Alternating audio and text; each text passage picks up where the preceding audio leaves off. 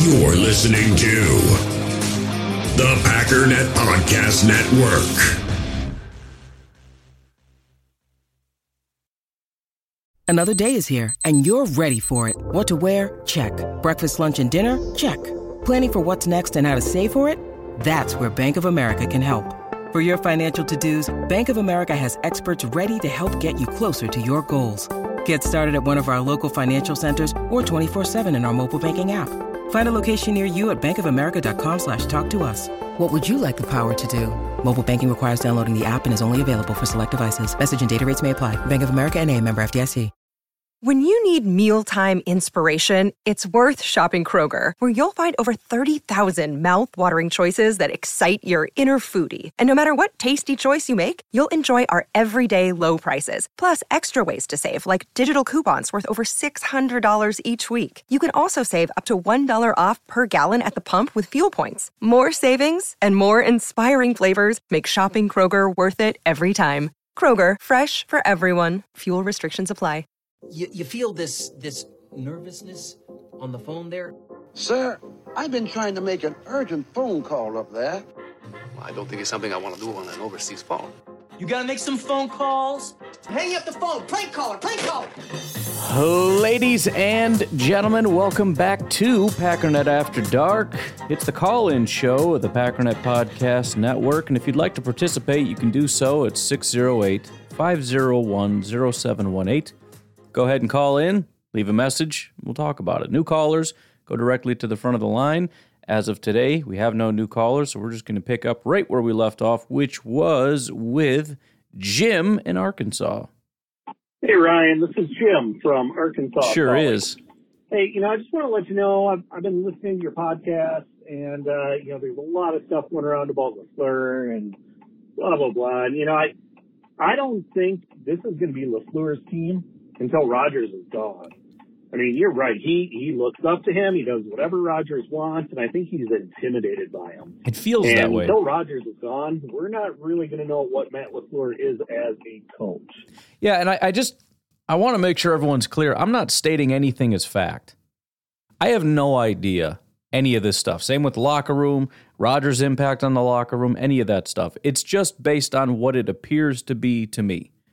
All right? I don't know, and that's part of the reason why I don't know the answer to what to do with Matt LaFleur. I'm not entirely sure what to do with Aaron Rodgers because I'm not 100% sure that any of the things that I'm saying are true, but based on what feels the most correct to me, these are the conclusions I've come to, right? So, for example, if you told me 100,000% that this is the reality, that Matt LaFleur, I don't even know how to phrase it, can't get control of this team and the locker room cannot sort of take on its own identity until Aaron Rodgers is gone, then that's 100%. We have no choice but to move on. If the point is that Matt LaFleur just doesn't have what it takes to lead a locker room regardless of Aaron Rodgers, I don't know that we have a choice but to move on from Matt LaFleur unless, again, we can have Brian Gutekunst try to force-feed this locker room full of leaders, which is really hard to do considering our salary cap situation is such a disaster, and it's unlikely you're going to get that from rookies to come in and take over a locker room.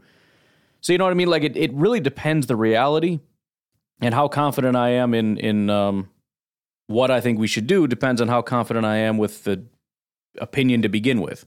So I don't really know any of these things, but it certainly feels this way.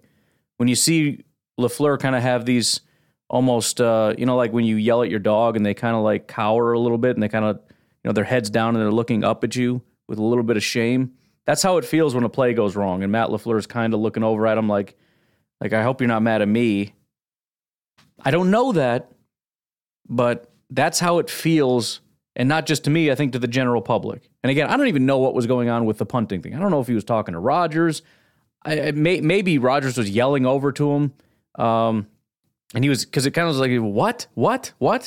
And then it almost seemed like at the end he shook his head and was like, no, we're not doing that. So maybe, you know what I mean? Like these things can get misconstrued, but it's the totality of the picture. Even if that was misconstrued, it doesn't matter because all these little things put together point in one direction, and it's not a direction I'm a super big fan of. Maybe every single little tidbit is misunderstood, and it's all just this massive misunderstanding and whatever. But yeah, I wanted to clarify that point, but that is, in my estimation, the best conclusion of what's going on, and I don't like it. Clearly. Even the offense that's being run, I think it's mostly Rodgers' offense. I don't think it's LaFleur's offense right now. It's got a couple of looks like LaFleur, but I don't think this is really his offense. So, yeah, and even with that, I mean, we it's kind of a sliding scale thing, right? We know 100,000%, and this is true of most teams, the quarterback has an influence on what happens, right? Even if the coach has 100% of the say over the playbook and even the play calling, there's checks, and even if there's not checks, there's a decision to throw to or not throw to whoever you want. You're the quarterback. Once you break the huddle, it's all on you, right? So if the play is designed to go to the X and you throw to the Y and either it works or it doesn't work, that's not exactly what the playbook said, right? And then there's, again, in addition to that, the checks and the hand signals changing the play, like I think we should run this instead of that.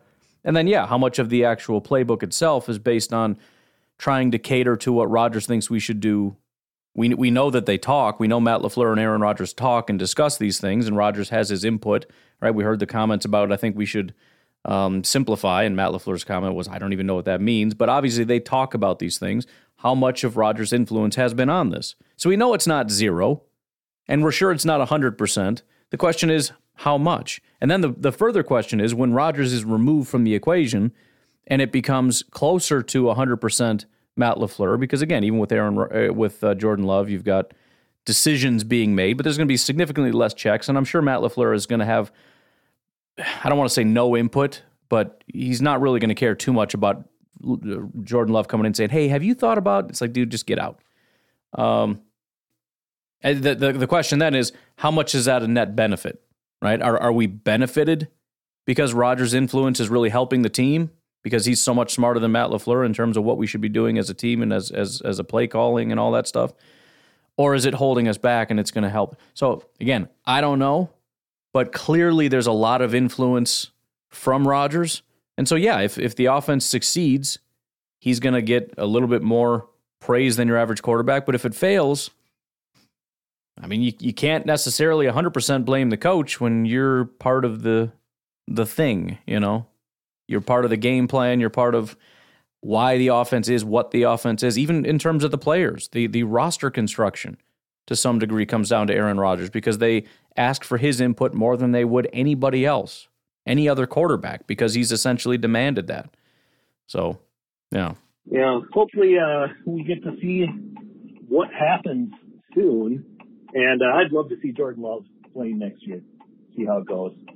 But anyway, I got to let you know, the Packernet After Dark last few days, it's been great.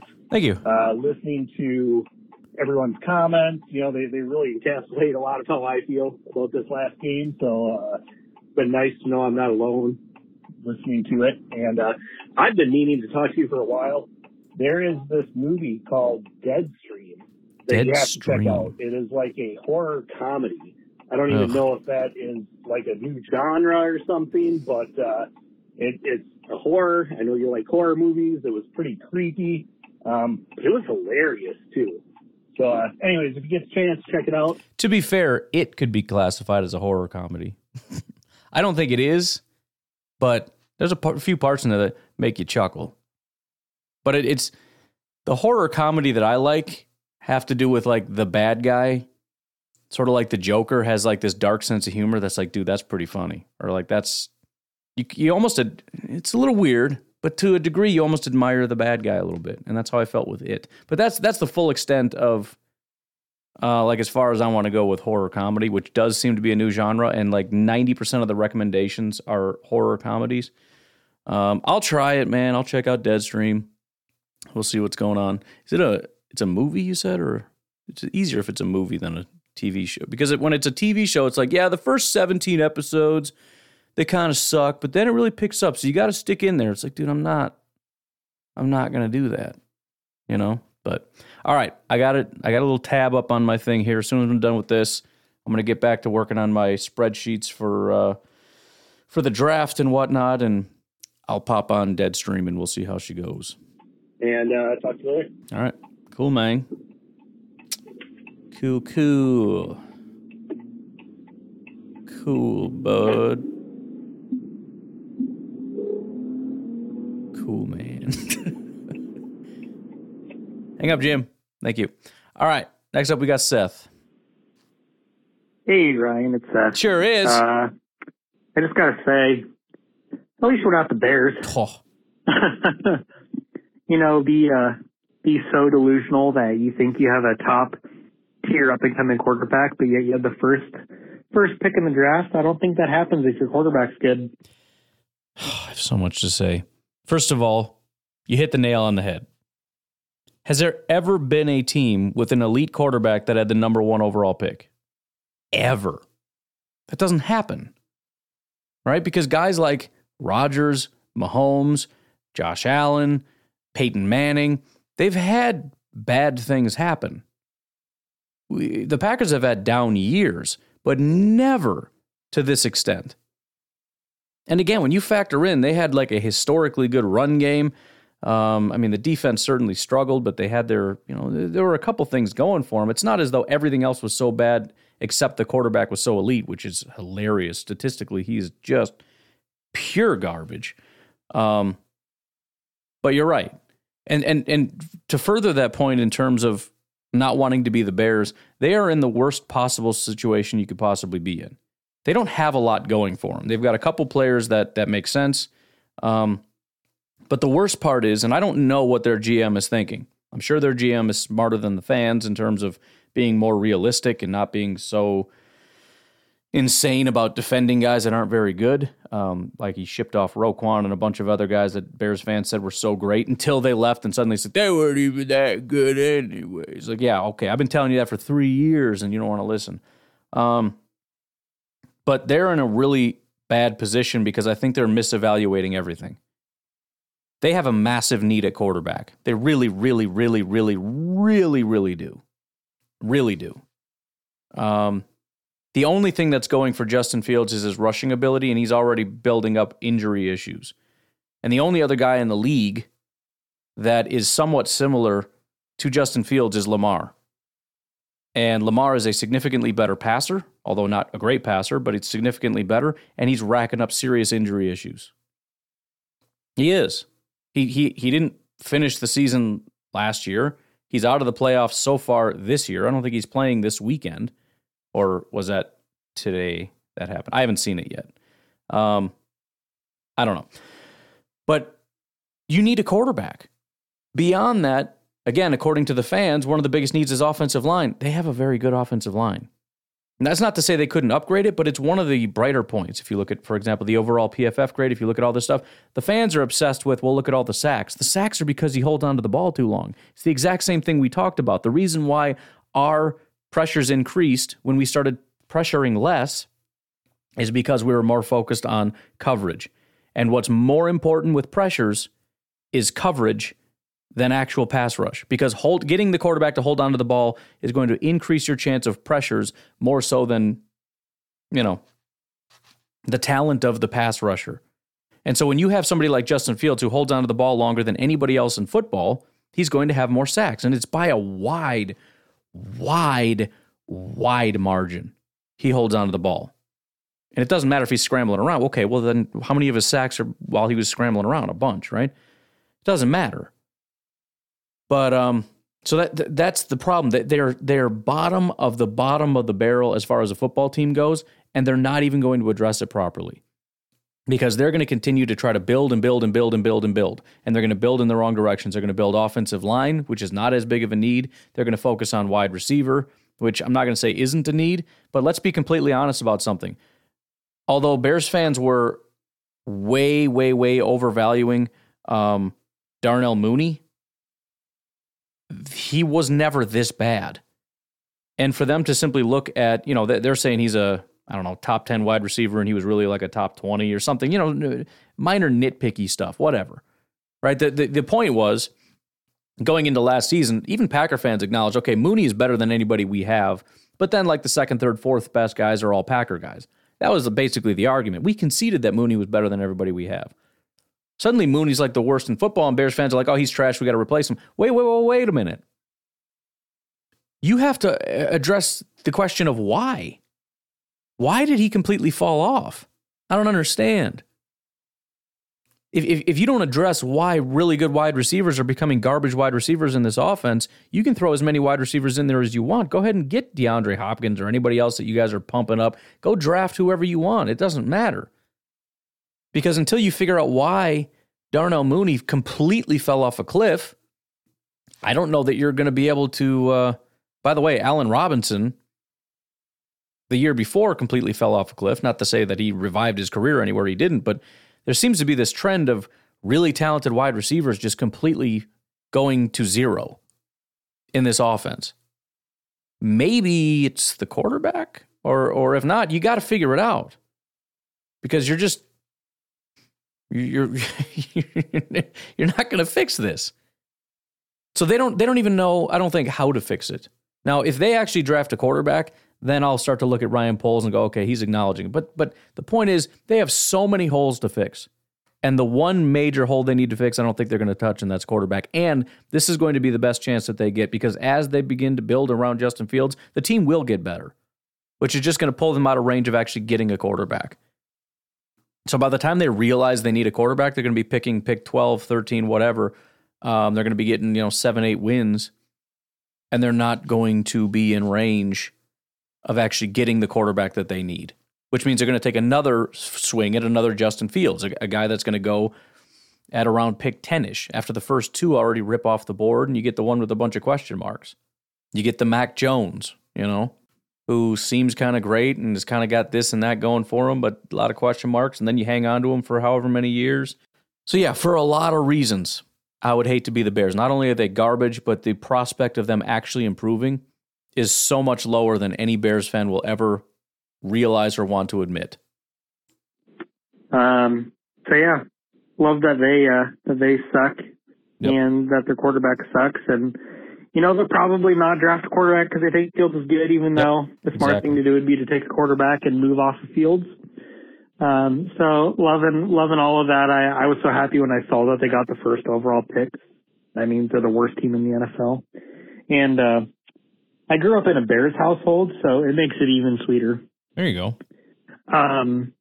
One other thing I wanted to get your thoughts on is, do you think we have an issue with our surgeon and or training staff? Or I'm not sure if we have a team surgeon, if they got outside surgeons, but just the fact that Elgton Jenkins and Bakhtiari's surgeries didn't go well. And I know Bakhtiari's was more complicated, but Elton sounded straightforward, and he still had any issues throughout the year. And I don't know. I'm just wondering that. I'm hoping that's not the case, because I'm hoping Rashawn comes back just as good or better than ever.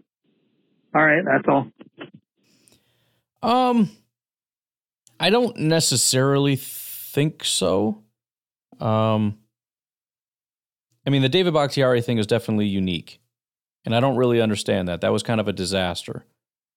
It sounded like it was a very, very serious knee injury that had multiple levels and layers to it, and maybe we didn't address all of it, which, yeah, would point to, well, why didn't we figure this all out to begin with, and having to go back in and everything. Elton, though, I guess I don't really know. It felt like a reasonable timetable. I think that we brought him back on the early side of things. In other words, he could have been out significantly longer, but we brought him back, and it was more or less just that his play was not up to snuff. I'm guessing most people that come back from ACL are going to be on the injury report, and they're going to be on light loads, and they're going to, because you're going to want to monitor that. I guess I would just say I'm not to that point yet of saying I think there's a problem here, but we'll have to certainly monitor that, because the David Bakhtiari thing clearly was a debacle. Whether that's the surgeon's fault or the team doctor, trainer's fault, whatever, I don't know. I think one of the more disappointing things, which would fall on the training staff probably, is it seemed clear that he needed time to heal, and they were not giving him that time. I mean, he did have a lot of time, but it seemed like every time they kept bringing him back, then his knee would swell up, fill up with fluid, whatever. And they just kept putting him through that. I don't know. Like, for example, we brought him back for the Lions game, and then he missed the playoffs because we brought him back for the Lions game, and his knee swelled up. So number one, we didn't know that was going to happen, which seems surprising, and like maybe we should have known that was going to happen, because we know have a really good idea what's going on with his knee, but apparently we didn't. And number two, again, just the decision in itself, you bring him back for that Lions game and then he misses the more important game. That's just kind of a dumb decision in general. So it just seems like there wasn't really a great understanding of the situation with David Bakhtiari, which isn't great. Hey, Ryan, what's going on? It's Ryan Santos. What's up, man? Hey, I'm just thinking, I was listening to your podcast, and I've been watching a couple other film breakdowns on Twitter and YouTube, and, I'm thinking, I wonder how much Jamal Williams played into the Detroit's run defense. Now, I know that when players leave the teams, and, every year teams have, they change their calls, they modify their playbook, they tweak things, to account for, players coming in and players coming out. But Jamal was here for a while. Was he here for his first 4 seasons? Right? It was a while, yeah. And he was a running back. He was very integrated to the offense.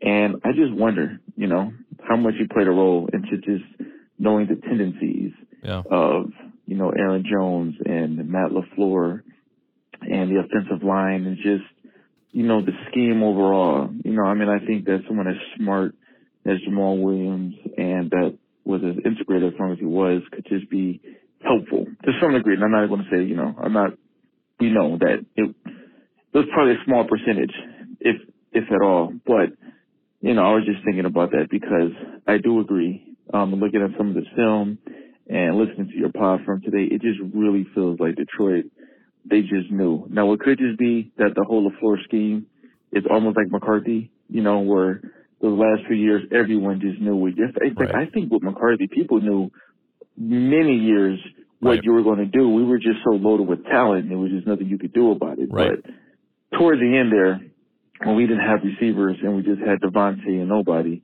I think that, it became just, easy to defend. I'm starting to think the same with LaFleur, that either, what I'm saying is I think either, or maybe both things are true. Jamal Williams played a big factor in the run defense and preparing them, and or LaFleur's scheme is just, my last comment is I really agree with you with that offensive line stuff.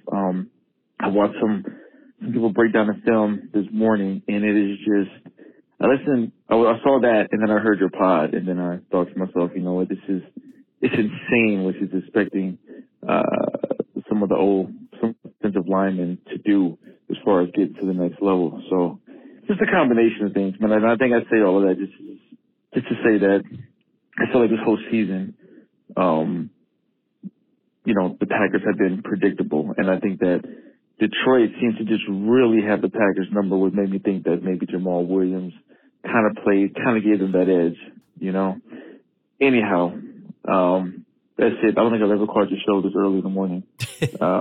But yeah.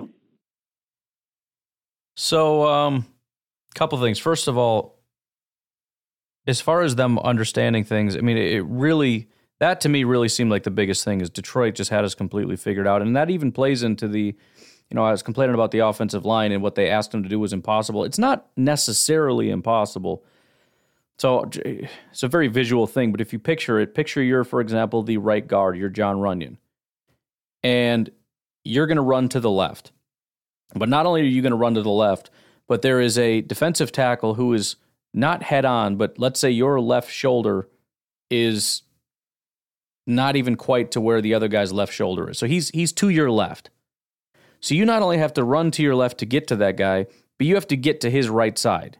You have to get to the left of him and then turn and wall him off. That's a really hard thing to do. It's not necessarily impossible if that defensive tackle doesn't know what to do, but part of the reason why it seemed so completely impossible and was impossible is because as soon as we snapped the ball, what did the Lions defensive line do?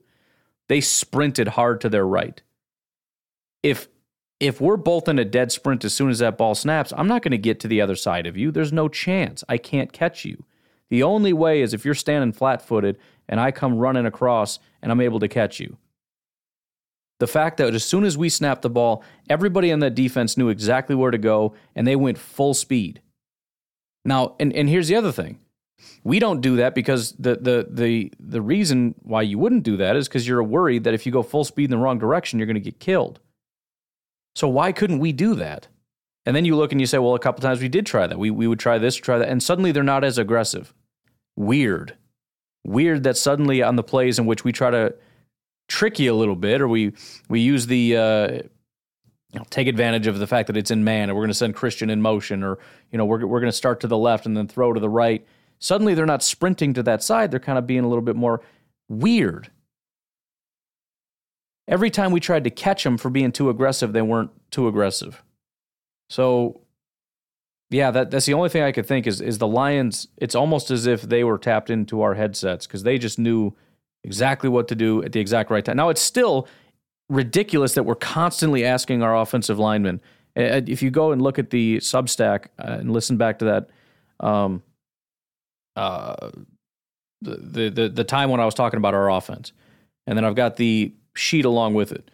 One of the plays I even detailed, here's how you could block this better. And it makes more sense. So you're not putting these guys in as difficult of a situation. I'm not Coach Hahn. I don't know this stuff, but I've seen them run enough different concepts to know that rather than having this guy run all the way across there, why don't you have the guys that are there block and then pull a guard and have him come through and try to get up to the next level? Have him lead block. I mean, these are simple adjustments just so that even if they decide to get the jump, my guy's already there.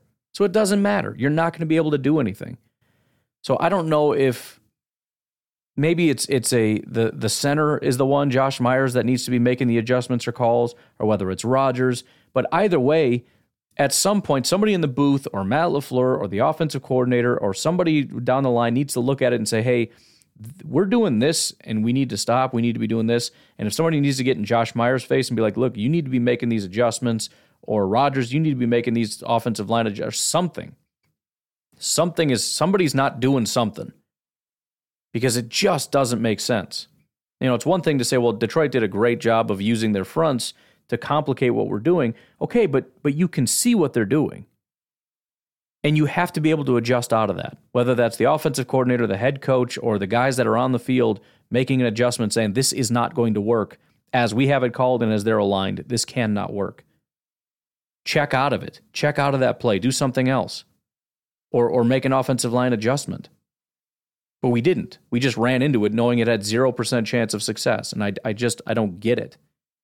As far as the whole kind of tipping the scales in their favor, the only thing I could think is to look at yards per attempt against Detroit on the season. And both A.J. Dillon and Aaron Jones had one really bad day against them and one mediocre day against them, and they kind of reverse. For A.J. Dillon, his third worst day was on the road against Detroit, 3.1 yards per attempt. And then he had 3.7, which is right in the middle in that game, this last game at home. Aaron Jones, actually, you know what? No, it was on the road for Aaron Jones, too. 2.8 yards while in Detroit is all he had. This last time at home, 4, which is right in the middle. So kind of a tough sell, I guess. I mean, clearly Detroit, especially considering Detroit is one of the worst run defenses in football, for them to kind of hold us to two of our lesser games. If you look at their average compared to their season average, it's going to be significantly less against Detroit.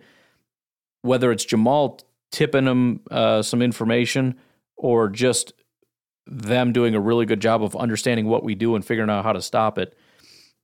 And here's the bigger issue, though. This is what teams do. Every team is going to figure the other team out. You're going to get figured out. That's when you have to adapt. Everybody has to adapt, and that's what I've always said about coaches. There's several layers to being a good coach. There's, can you copy, as in like just transfer a playbook from where you came to where you are? That's sort of base level, and pretty much everybody can do that. Can you then take it and apply it so that it makes sense for the team you have? Make some adjustments and tweaks so that it fits the guys. Joe Barry, not just taking from what they did over in L.A., but applying it to what they have in Green Bay with those kind of adaptations and things. But then once you get figured out, can you sort of modify what you do? Can you take concepts that are going on around the league and apply that to what you do? You saw that with Jim Leonard, taking a little bit from what he did over here, taking a little bit from This other defensive coordinator that he worked with, I'm blanking on his name, which I shouldn't because I went to school with somebody with the same name. And then a little bit of the NFL stuff, but also some of the college stuff, right? Because it was a very pro-heavy defense, but then also he stole some stuff from Saban and some different things and made it into his own little defense. Can you do that? Can you look around the league? Can you look at it and say, here's a problem that teams are starting to cause for us, and I'm going to look outward and see, or inward, if I can come up with it, great. Being an innovator is great, but can I at least look outward into the league and say, here are some trends, here are some things, here are some other teams that are overcoming that, here's how they're doing it, so I'm going to take that concept, apply it to the guys we have, and see if we can use that to overcome. That's the next iteration. If you can't, then you get that situation where you're a flash-in-the-pan coach who comes in, implements this scheme, and as soon as the scheme starts to wash away, you're useless and your team sucks. Now, I don't think we're necessarily there, but Matt LaFleur and Joe Barry and these guys need to be able to demonstrate that as the league starts to figure them out, the players and the scheme and everything else, and they know what plays you're running, they understand the concepts, and they understand how to stop it. Once they get to that point, you need to be able to demonstrate that you can continue to evolve and adapt yourself. And if they can't, then there's no point. We have to move on. And again, he was 13-win 3 years in a row. That has nothing to do with anything. I don't care what he did in 2019 or 2020 or 2021. This is 2023. And teams are playing you differently now. The NFL has evolved since then. It's a very rapidly evolving league. And especially when you're talking about the NFC North, the Vikings, the Bears, the Lions, granted, Bears and Vikings have new coaches or whatever, but the Lions now have had a couple years to look at what you do. They're starting to figure it out a little bit. The Vikings and the Bears. The Bears in particular, their head coach is a defensive guy. Give them another year to look at what you do and figure out what you do and figure out how to scheme against your style of offense. They're going to do that. They're going to adapt, and if you don't figure out how to adapt back, then we're just going to suck, period. But anyways, why don't we take a break right here, and we will come back on the other side and do some more calls. How's that sound? Good? All right. Talk to you in a bit. Bye. Love you. We all have smartphones, and we all know they're pretty amazing, but they also can be amazingly distracting, especially when we're around other people. So US Cellular wants us to reset our relationship with our phones by putting down our phones for $5. That's right, a company that sells phones wants us to put down our phones. And to see what we find, learn more at uscellular.com/built-for-us. In the hobby, it's not easy being a fan of ripping packs or repacks. We get all hyped up thinking we're going to get some high-value Jordan Love card, but with zero transparency on available cards and hit rates, it's all just a shot in the dark. Until now. Introducing slab packs from arenaclub.com, the only repack that provides real value, a complete view on all possible cards, and clear hit rates for each one. Now when I buy slab packs on Arena Club, it finally feels like I know what I'm getting. And honestly, the best thing for me and my son is the fact that we're kind of novices into this. When I walk into a card shop with my son, and a card says it costs $40, kind of just taking his word for it that that's a good value. So I appreciate the transparency on grading, as well as just getting excited about seeing what you could potentially get. Right now, you can get 10% off your first purchase by going to arenaclub.com/packdaddy. Wow, that's crazy offer. 10% off a $400 slab pack. That's $40 right there. Anyways, that's arenaclub.com/packdaddy for 10% off your first purchase. Hey, Ryan. I'd already called and, mentioned that I think we need to address offensive line in an early round, first or second. And just listening to the Packing After Dark, you haven't got to any of my calls yet, but I know there's a bunch of them. And but just with all the talk of Aaron Jones leaving and going to A.J. Dillon, I think that just more leans on us needing better offensive line play because a lot of our good running game is Aaron Jones. He makes that first guy miss in the backfield or whatever. He's very shifty. If we're going to A.J. Dillon and we're going to be pounding the ball, road grading team, we need better run blocking. So, I don't know. Typically that's not been us in the past, but if Rodgers and Dillon are going to go, we're definitely going to switch more towards run blocking linemen than pass blocking. So, I don't know what your thoughts are. Not something different to look at, good run blocking offensive linemen. Go Pack Go. And people are struggling to hang up the phones. We got 2 minutes left of this. You guys want to listen? See what's going on for the next 2 minutes? Anyways, maybe it's just Google has figured out how to hack your guys' phone. Like, no, we're not going to hang up. We're going to listen. No, I think it's a fantastic point. I hadn't really thought about. We talked about, again, from the data and analytics community, they'll tell you that running the ball well has more to do with a good offensive line than good running backs, which breaks my heart because I want Bijan, but it is what it is. And so, yeah, if you do, and it sounds like they want to retain Aaron Jones, but if you do plan to move on with just A.J. Dillon, you would assume some regression in your ability to run the ball, but you can counteract that by getting good offensive linemen, which makes sense because you need to do that anyways. And like you said, maybe we focus a little bit more on run blocking. I don't necessarily know if we will. I think pass blocking is always going to be a premium, but if you can find guys that have that baseline of just being, you're a great pass blocker, cool, but I would also like you to be able to demonstrate a great run blocking skill set. I could see that in terms of maybe they're going to go sort of in that route. And the other good thing is I really think, from my perspective, there's a lot of really good run blockers. At the very least, there's a lot of really mean guys. I remember last year there were a couple guys that were seen as mean, mauling types. It just seems like everybody this year is. I can't necessarily speak to Paris Johnson. I haven't really watched him yet. But Peter Skoronski, 100,000% is just a mean, mauling person. Broderick Jones is disgusting. Go watch Osiris Torrance if you can find him out of Florida. A lot of times it's just... they'll just have like Florida offensive line versus this defensive line. But just go watch Osiris Torrance. You can't miss him. He's the biggest person on that entire offense.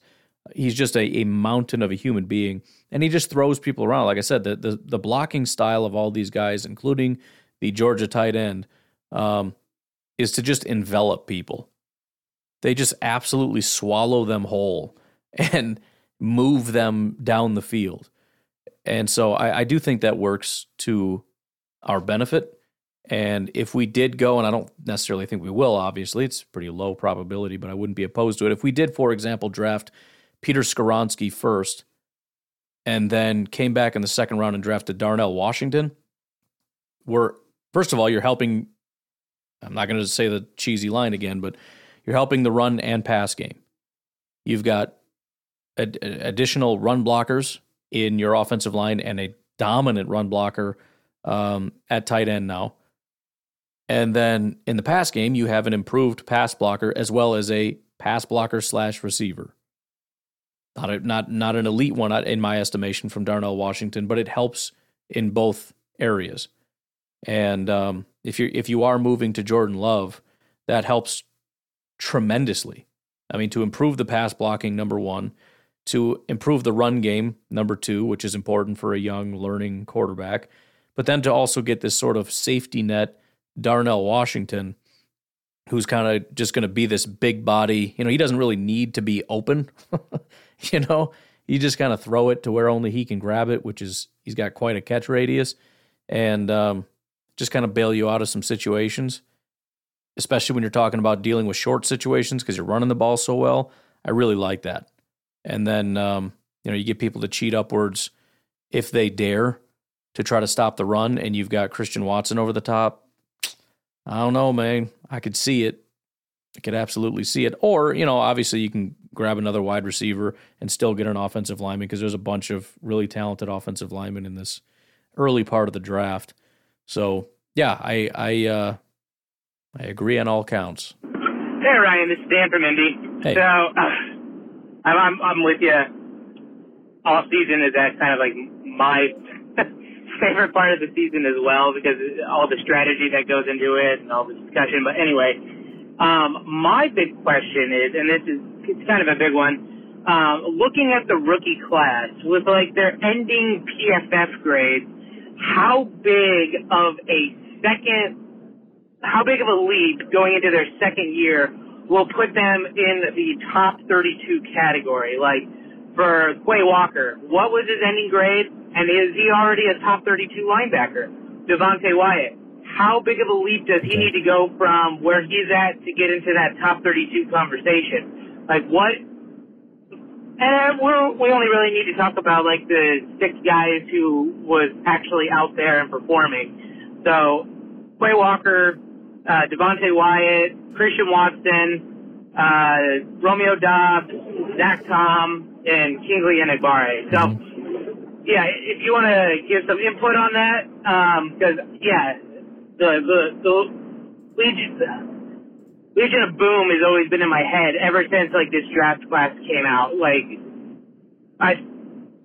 obviously Gutekunst nailed this draft, but what kind of second-year leaps do these guys need to have? And is it a tiny little hop, or like full-on like leap that they need to do? But yeah, give me your thoughts. Talk to you later. Bye. So, just trying to figure this out. So, Quay Walker actually has to make we'll start from the first and move on, a very significant jump. Been a lot of hype about his statistics, and yes, he's, the tackling and all that is really up there. He had a 51.9 grade as a rookie, which sucks. He has a 34 run defense grade. So that's pretty problematic. He's at 76 is his rank. To get to top 32, the 32nd ranked guy has a 68 overall grade. So, it's not that massive of a jump when you think in terms of year 1 to year 2 going from a 52 to a 68. I think that's a reasonable jump, but it was a pretty bad year. Not super debatable in that regard. Did he get better down the stretch? Not really. I think you saw more consistent. Consistent is a terrible word because he couldn't be any more inconsistent. You saw less stretches of bad games. So, for example, from week 3 to week 6, 3, 4, 5, and 6, terrible. Just an absolutely abysmal 30, 40, 30, 40. After that, though, you've got, again, just wildly inconsistent. 70, 70, 40, 60, 70, 30, 60, 80, 30, 70, 40. That's how he ended the season. So he basically only had good games 2 times in a row, weeks 7 and 8, against Washington and Buffalo, 78 and 75. Wildly inconsistent. So clearly the talent is there, right? 76 against Chicago, 78 against Washington, 75 against Buffalo, 73 against Tennessee, 87 against LA, 71 against Minnesota. He had a lot of really good games. The problem with Quay is how many bad games he had. 40 against Detroit, 40 against New England, 40 against the Jets, 40 against Detroit, 30 against Miami, 30 against Tampa, 30 against the Giants, and 30 against Philly. You can't do that. You can't be good half the season and garbage half the season. That's not a thing that you can do. But add in a little bit more consistency. You take half of these bad games, turn them into good games. I think he's already there. So is he close in terms of it's a very doable jump? Of course it is. Is he close in terms of like he's currently ranked 34th and he needs to get to 32nd? No, he's very far away. In terms of Devontae Wyatt, the lesser talked about, it's funny because everyone's like, Quay is already there. He's the guy. He's legit. Devontae Wyatt has some growing to do. He ranks 30th on the season. So he's already top 32. And he started coming on strong down the stretch, which is fantastic news. He doesn't have as many negative swings. We look at Devontae Wyatt and he gets knocked for how many bad games he had. He had significantly less than Quay did. He had a 40 against Chicago when he played 4 snaps. He had a 30 against Philly. And then he had a 49 against Miami, 49.9, basically a 50. Most of his games were average, 50s, 60s against Dallas, Minnesota. Minnesota were in the 50s. Detroit, the Jets, Tennessee were the 60s. And then Buffalo, Washington, LA, 70s. But then Tampa Bay, Chicago, and Detroit, Tampa Bay, Chicago, 80s, Detroit, 90. And then, again, just in terms of getting better over time, 3 out of his last 5 games were really good. 2 of them were basically elite. So, yes, he had a 69.9 grade, a 70 overall is fantastic. Already being in the top 30 as a rookie, very small sample size. But, compared, it was enough that when you filter out, PFF has it where you do 20% of the maximum. So the most snaps anybody had was 952. You need at least 20% of that. That's always what I use to filter everything out. He's in that range. He had 224 snaps. Jordan Davis, who was the other rookie, he had 225. He had one more snap, and everybody's praising him to the hilt as being the greatest guy ever. They basically had the exact same grade and the exact same amount of snaps. In fact, they did have the exact same amount of pressures. The only difference is Jordan Davis had 0 sacks. Devontae Wyatt had 2. Who would you rather have? Not knocking Jordan Davis, I'm just saying. Give me the 2 sacks over the 1.5 extra PFF grades. And you had a few others. Milton Williams was in the 300s. Chris Wormley was in the 300s. So a lot of these guys were not utilized a ton. But, I mean, there's every reason to be excited about Devontae Wyatt. I don't know that we're talking about it enough, myself included, especially considering how much I loved Devontae Wyatt coming out. I think I just kind of gave up because they weren't using him and he had so many down games. It kind of snuck up on me a little bit how impressive this really is. And he ranks 29th best pass rushing defensive tackle on the team. So, good news. Christian Watson is already in the top 32. He ranks 22nd in both overall and receiving grade, which is fantastic. Again, as a rookie, if you can get to 70, that's really impressive. For him to be at a 77, that's quite high for a guy that's, especially considering how he got off to a pretty slow start. One good grade in the first 8 weeks, basically, which is only 5 games, but still. But he came on real strong, especially weeks 12, 16, and 18, 18 being his highest graded game of the season. So, he's already there. Romeo Doubs is outside the realm quite a bit. He ranks 84th. He had a 62.6 grade. Top 32, you'd need a 74, which is better wide receivers in the NFL. So, again, a doable jump, 62 to 74, but he's quite a ways away. And then Samori Toure, despite all the hype, was one of the lowest graded receivers in all of football, even if you remove all filters. Out of 226 total receivers, he ranked 213th. So it was bad, which is why I've been continually trying to get people to pump the brakes on Toure with all the excitement. Can he get better? Sure. Do I have high expectations for a 7th-round pick to become a great wide receiver? No. Do I think he can take a jump into being more of a semi-competent role player? Sure. But again, 7th-round pick who is bottom 10 in the NFL, bottom 20, 15, whatever. No, I don't see him quite getting there. We'll jump to Zach Tom. I'm not even going to do Sean Ryan because that's pretty obvious, but Zach Tom, he actually ranked 41st among all tackles. He had a 68 grade. To be at 32nd, you're looking at a 71.6, so he's very close. I mean, he's knocking at the door. 68.3 compared to 71.6, 3.1. And in terms of pass blocking, he's already 19th. So I would probably, considering that's the more important aspect, I would probably say that he's a top 32 type of guy. It's just the run blocking that's pretty severely lacking for him. And considering the lack of experience, the lack of time playing, the fact that they moved him from position to position to position, I think I don't want to say safe to say as though it's a certainty, but it's reasonable to believe that given a full, if you were to give him a full season at one position, let's say we called him our full-time right tackle, it's Bakhtiari and Tom. Do I think he gets that additional bump? I mean, he could go backwards, but I would guess he gets to that point, yeah. And then Kingsley Enagbare ranked 84th among edge rushers with a 61.4 grade. Top 32, you would need to have a 75. So, again, semi-doable.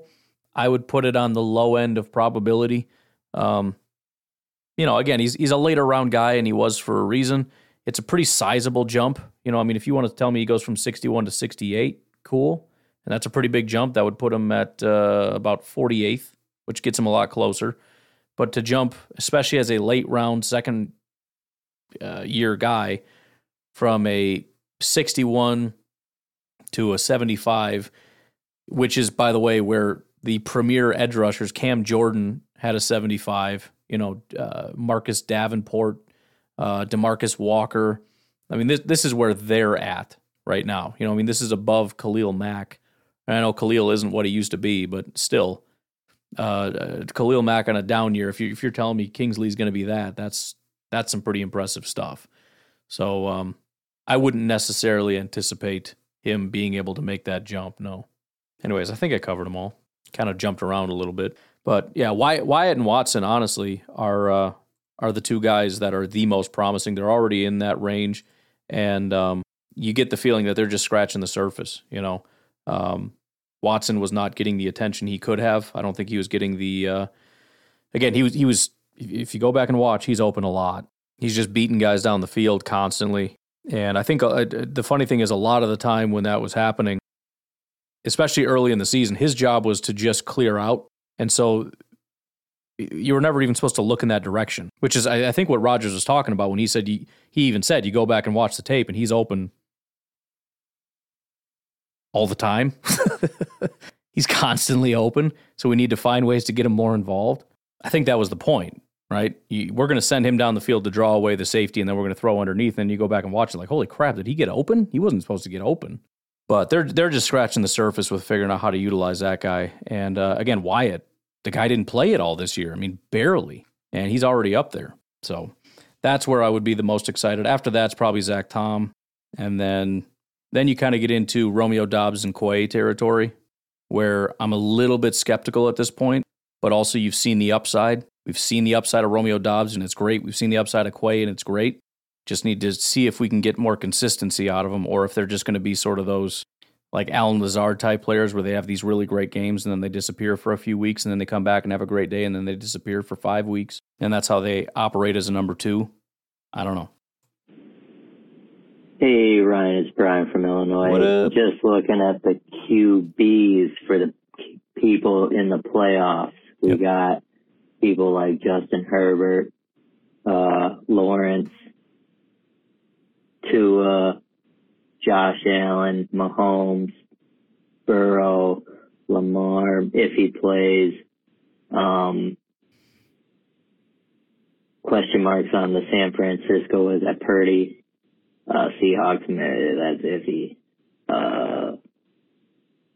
Tom Brady, Dak Prescott. It just skews young, and that's why I think we gotta go younger. Hurts.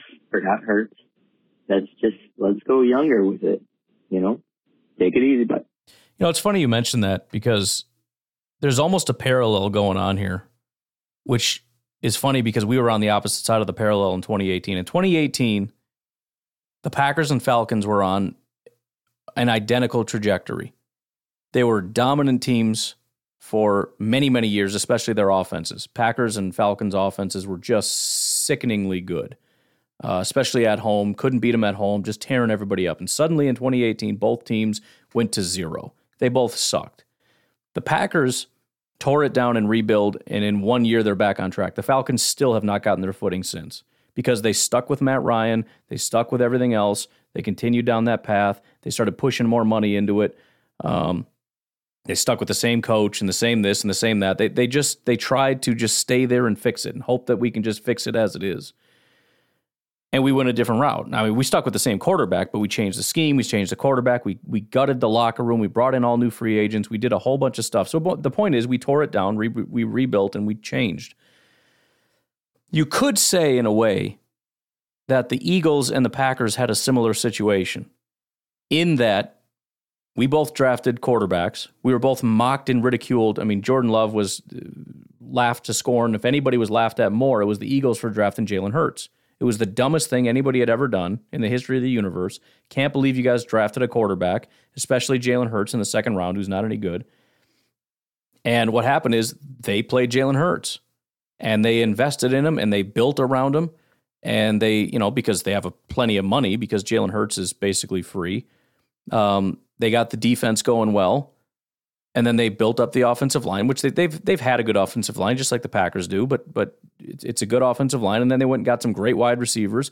And so they've got the situation where he's in a really easy environment. They've got a great defense, they've got a great run game, and they've got these dominant wide receivers. And he's a good quarterback, but his ability to be good in this incredibly comfortable ecosystem that he's in has just created this great football team.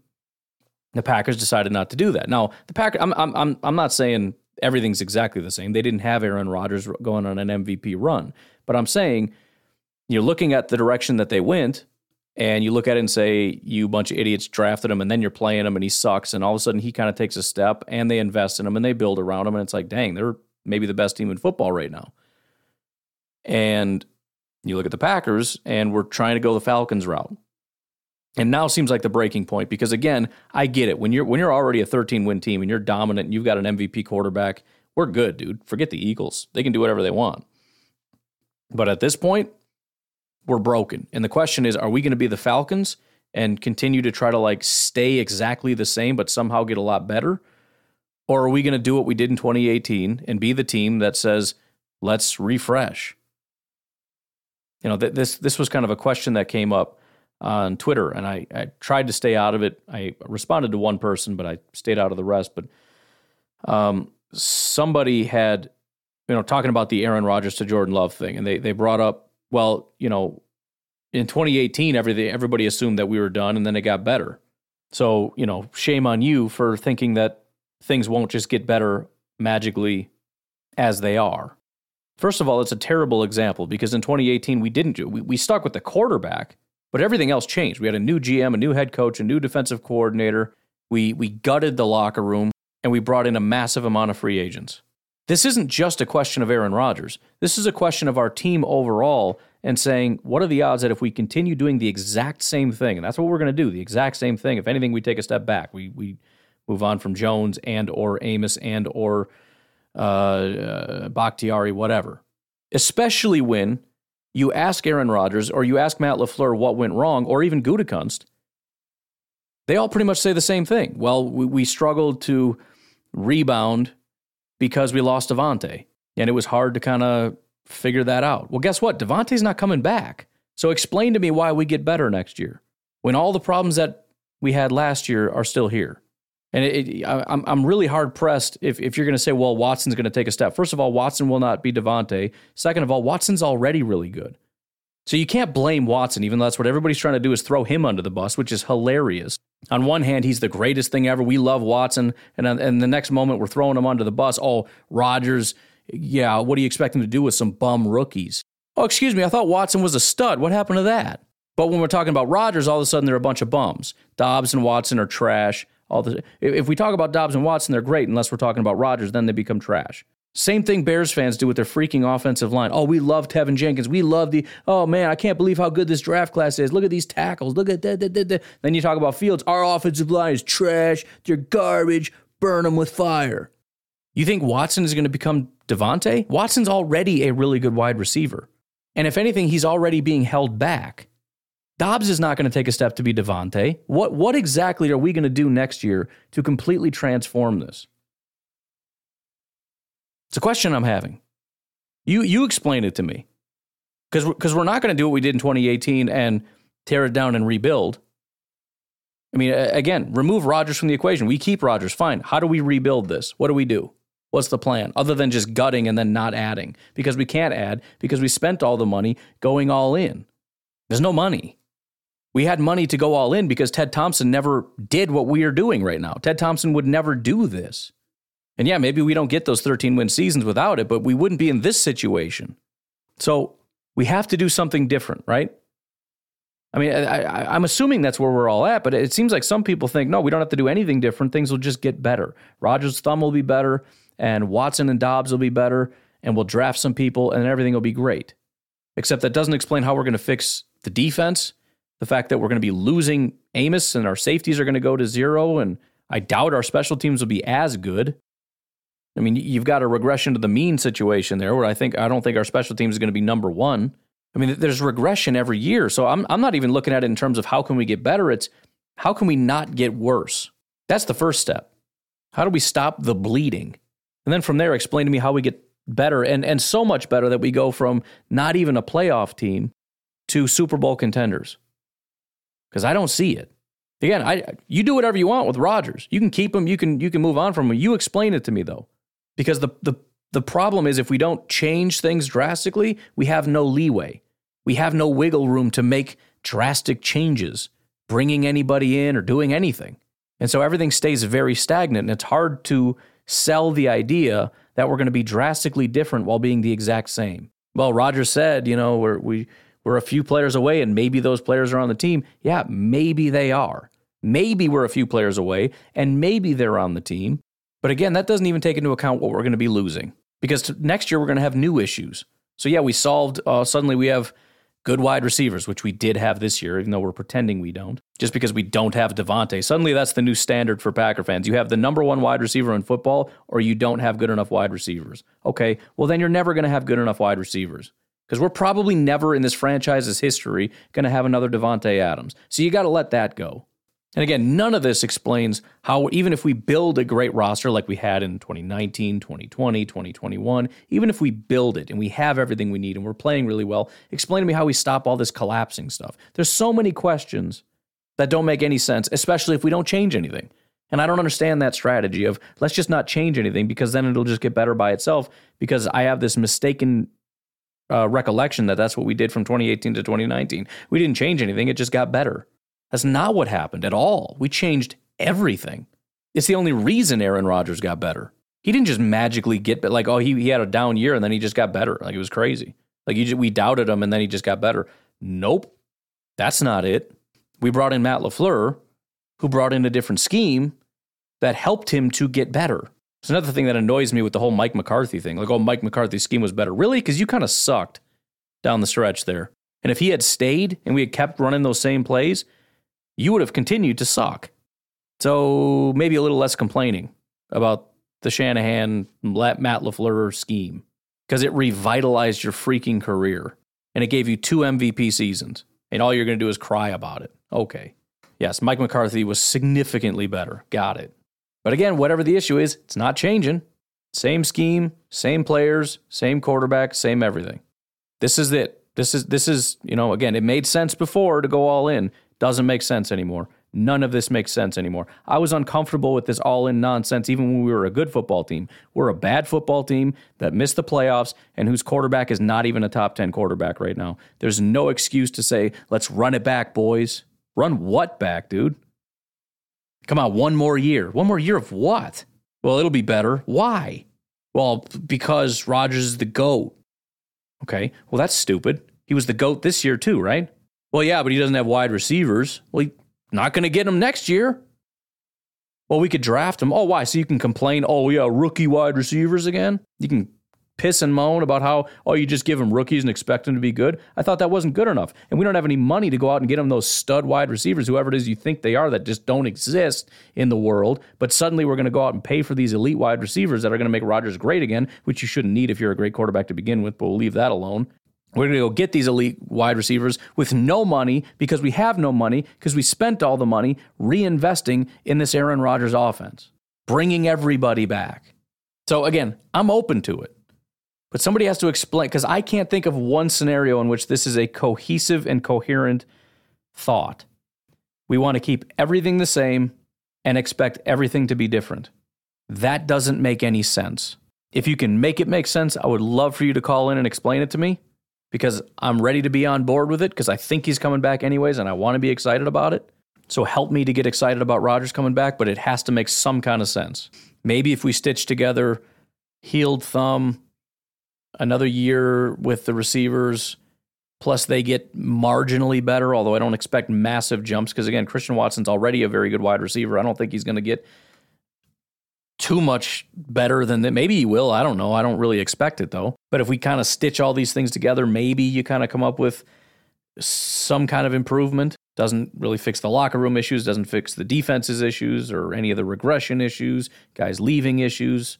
Also, all that really does is get us a little better than we are. Doesn't really put us in the same stratosphere as the top teams, but we're kind of getting somewhere, I guess. I guess all I'm saying is if you expect a drastic change, you should expect to make drastic changes. And if you're not willing to make the drastic changes, you shouldn't expect a drastic change. You can decide what the drastic change is, and I'm open to it. But if you're going to tell me, I don't want anything to change, but I expect drastic changes, I just can't get on board with that. So let me know what changes you'd like to make. Maybe it's LaFleur. Maybe that's the drastic change. We brought in a new coach with a fresh scheme and Rodgers thrive. Maybe we run that back again. I mean, that's not going to happen, but we could at least have the discussion as a hypothetical. You know, what if Andy Reid came to the Packers? Would that bring this thing to light? It very well could. What if, the Buffalo Bills scheme came to Green Bay or something? Could that revitalize this team? Maybe it could. It's not going to happen, but it's worth a discussion. And then we get into the realm of what sense does it make to throw away Rodgers because it's of a scheme issue? To which I would reply, well, it doesn't make sense, but considering we're not getting a new head coach, we might as well move on rather than continuing down a stupid path. Because either way, we're stuck in a bad situation. We might as well not compound our issues. Because again, the burden of bringing back Rodgers is solely on the idea that we will win a Super Bowl. That's the belief. I believe we will get to that point. Just like in 2020, 2019, we believe, it's not that it's 100% certainty, but we're certainly good enough to go on that run and be able to do it. And if nobody believes that, what are we doing? And I don't think anybody believes that. I really don't. That we're going to bring this team back and win a Super Bowl. Borderline seems silly to me. Again, there's a path. If we just take all the good parts and stitch it together and assume everybody gets better and nobody leaves, sure. And if you flip a coin 100 times, maybe it could be heads every single time, but it's probably going to be a couple tails in there.